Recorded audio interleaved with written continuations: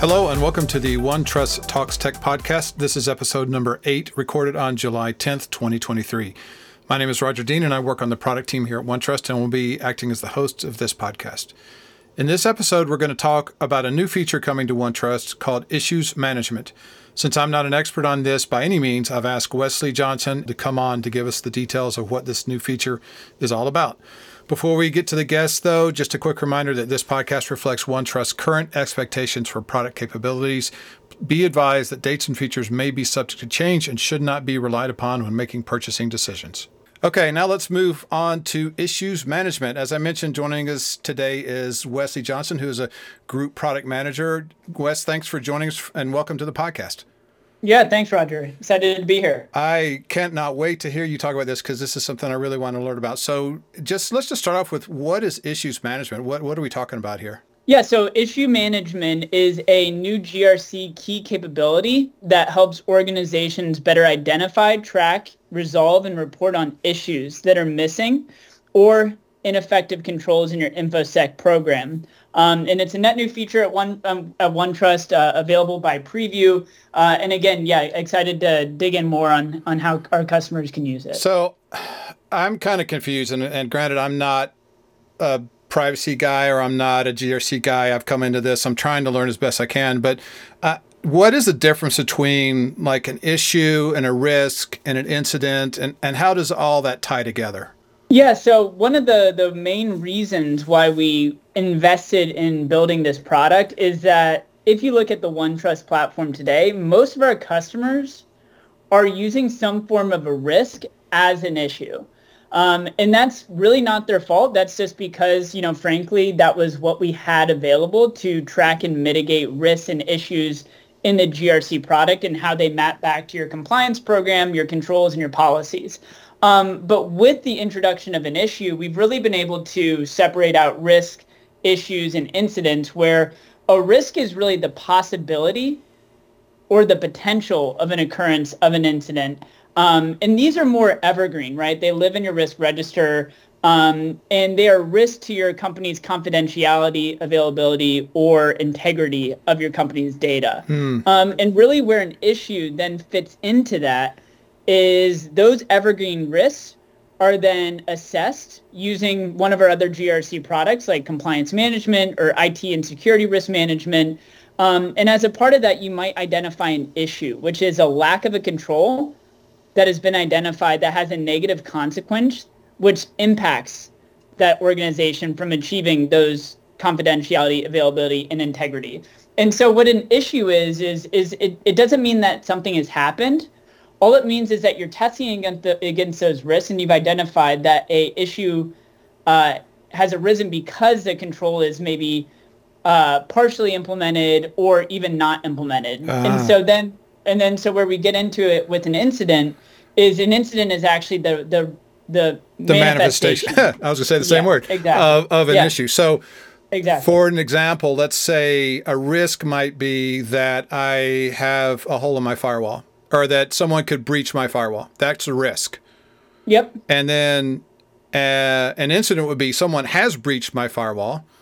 And then the issue might be that the firewall software is out of date. Yeah, exactly. Exactly. Okay. And maybe, I don't know, I know you've got tons of other examples. Maybe another example with respect to something not like technology related. Yeah. So my favorite example is the access of a SaaS tool in your company. So your risk might be unauthorized access to data in a SaaS tool, let's say Salesforce. Okay. And as a part of that, you're maintaining your vendor, let's say Salesforce, in OneTrust, and on some periodic basis, maybe it's quarterly, semi-yearly, or yearly, you're going in and you're actually doing a risk assessment on that vendor. Mm-hmm. And as a part of that, you might have a question in there, which is like, what's your process as a company for removing access to a user that has left the company, right? And maybe as a Salesforce owner, and I'm going in and I'm reviewing it, and as a part of that assessment, I actually uncovered that, hey, we don't have a great process in place for removing access. When somebody leaves the company, it takes us 2 weeks with an IT ticket to get them removed. not the same day. And so as a part of that, there's a lack of control in place as it relates to your access control policies, right? And as it relates to your software policies in terms of access to data, actions that can be taken and whatnot. And so actually as a part of that assessment, what we would now recommend in that use case is you're actually flagging an issue against that Salesforce vendor. And then hopefully you have a plan in place for addressing the priority, such as, maybe that's a critical issue. You would map it back to the controls and the policies that's supposed to be in place.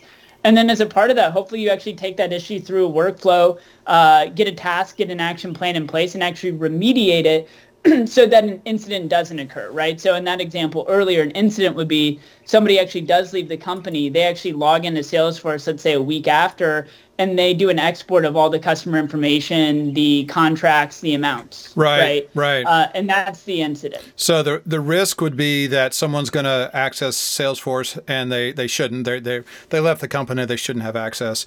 The issue is that the policies in place are taking way too long to remove, say, an employee that leaves the company. And then the incident would be that somebody actually left the company and then logged in because they still had an ID and was able to access that data and export it. Exactly. And so you can see why in that use case, why an issue is so important to have in OneTrust and why we're so excited to introduce it. It's because we really didn't have that in-between stage, right? We had a risk, and then what our customers were probably doing is they were flagging another risk, right? And then relating two risks to one another. But what that does is it just really pollutes your risk register. Pollutes the risk register with issues. Yeah. So how does this look in the product? How would someone who's an administrator go in and actually create an issue and link it to things? And does it function kind of like we do with risk and incidents? It's just now a different type of object? Yeah, that's pretty much it. So with issues, we've introduced a handful of ways to flag an issue in the tool, and all these are documented in my OneTrust. For anyone listening, they can go in and reference all the different ways. So number one is just manually creating an issue, again, similar to a risk, where I'm going into my issue register, I'm creating an issue manually. What we actually expect a lot of our customers and our users to be using is our new create issue rule that is now available in our risk and control assessments. So as a part of that, you'll now have a create issue rule right below that create risk rule, and it'll function very similarly to it. And then, going back to that example of like a Salesforce assessment or whatnot, that would be where that create issue rule can automatically generate an issue based on the responses given. So ideally, you're not even having to manually review the assessment to flag that issue, although that is yet another way that we support it, is you can manually add an issue. We also just recommend having those automation rules in place within the template to automatically track it. Got it. And then lastly, we have integrations in our integration manager.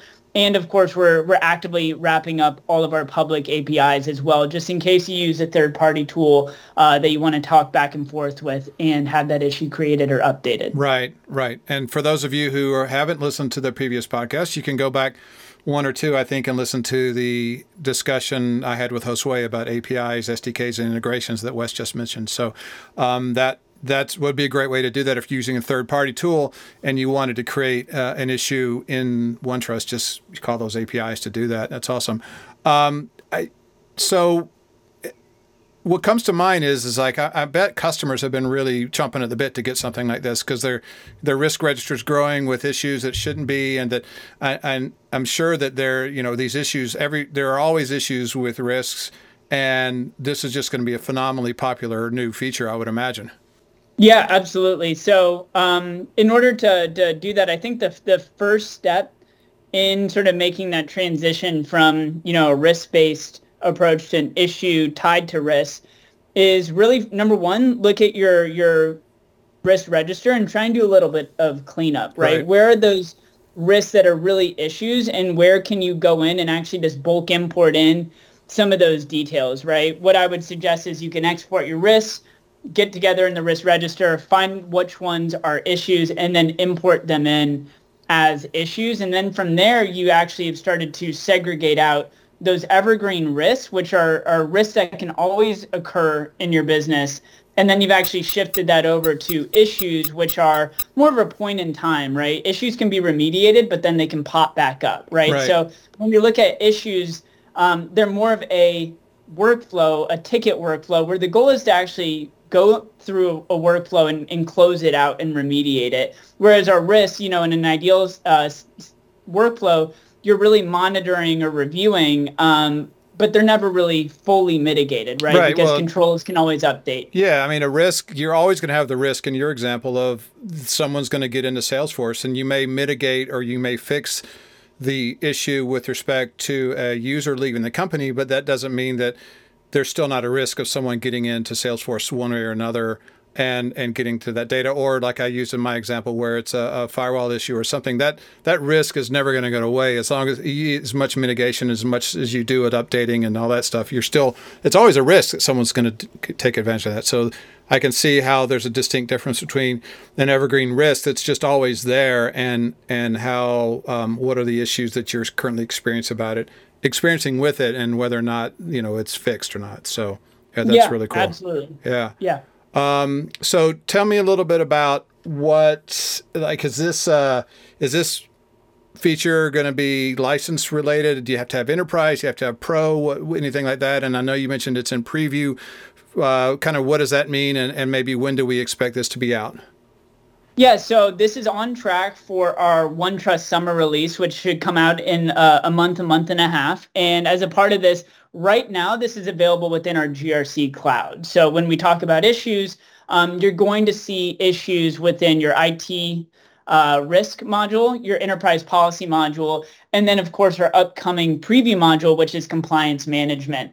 And as a part of this is going to be available for our upcoming tech risk SKU, which is a net new SKU that we are making updates to.